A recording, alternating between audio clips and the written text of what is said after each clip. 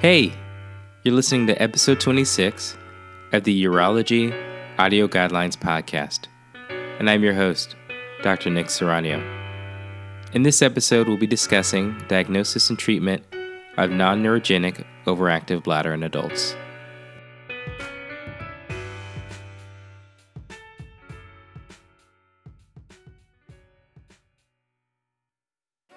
Diagnosis. 1. The clinician should engage in a diagnostic process to document symptoms and signs that characterize OAB and exclude other disorders that could be the cause of the patient's symptoms. The minimum requirements for this process are a careful history, physical exam, and urinalysis. 2. In some patients, additional procedures and measures may be necessary to validate an OAB diagnosis, exclude other disorders, and fully inform the treatment plan.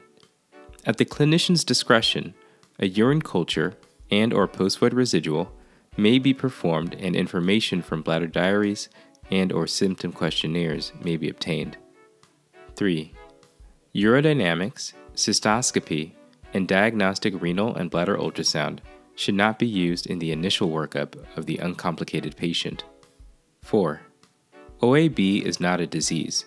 It is a symptom complex that generally is not a life-threatening condition. After assessment has been performed to exclude conditions requiring treatment and counseling, no treatment is an acceptable choice made by some patients and caregivers. 5. Clinicians should provide education to patients regarding normal lower urinary tract function, what is known about OAB, the benefits versus risks/burdens of the available treatment alternatives, and the fact that acceptable symptom control may require trials of multiple therapeutic options before it is achieved.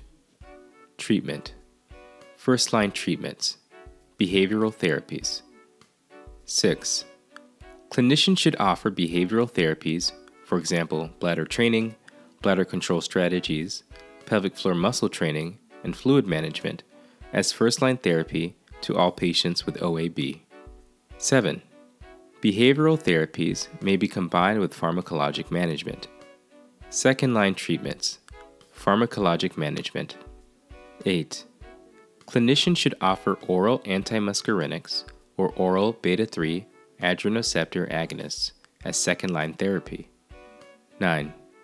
If an immediate release and an extended release formulation are available, then extended release formulation should be preferentially prescribed over immediate release formulations because of lower rates of dry mouth.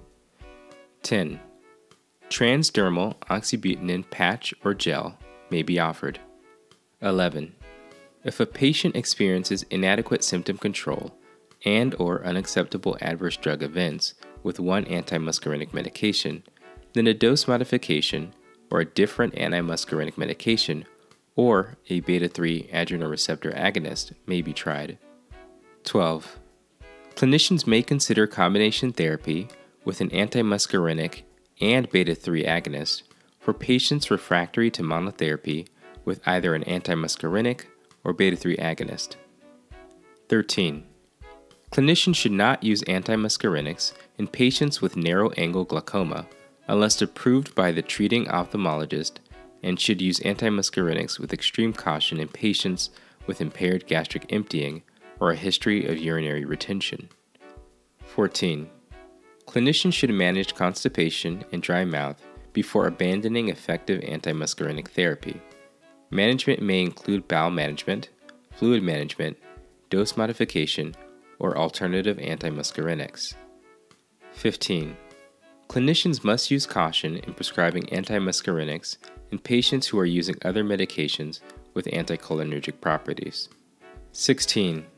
Clinicians should use caution in prescribing antimuscarinics or beta-3 agonists in the frail OAB patient. 17. Patients who are refractory to behavioral and pharmacologic therapy should be evaluated by an appropriate specialist if they desire additional therapy. Third-line treatments. PTNS and neuromodulation. 18. Clinicians may offer intradetrusor onabotulinum toxin A, 100 units, as third-line treatment in the carefully selected and thoroughly counseled patient who has been refractory to first and second line OAB treatments. The patient must be able and willing to return for frequent post-void residual evaluation and able and willing to perform self-catheterization if necessary. 19. Clinicians may offer peripheral tibial nerve stimulation, or PTNS, as third-line treatment in a carefully selected patient population. 20. Clinicians may offer sacral neuromodulation, or SNS, as third-line treatment in a carefully selected patient population characterized by severe refractory OAB symptoms or patients who are not candidates for second-line therapy and are willing to undergo a surgical procedure. 21. Practitioners and patients should persist with new treatments for an adequate trial in order to determine whether the therapy is efficacious and tolerable. Combination therapeutic approaches should be assembled methodically, with the addition of new therapies occurring only when the relative efficacy of the preceding therapy is known. Therapies that do not demonstrate efficacy after an adequate trial should be ceased. Fourth-line treatments: augmentation cystoplasty and urinary diversion. 22. In rare cases, augmentation cystoplasty or urinary diversion for severe, refractory, complicated OAB patients may be considered. Additional treatments. 23.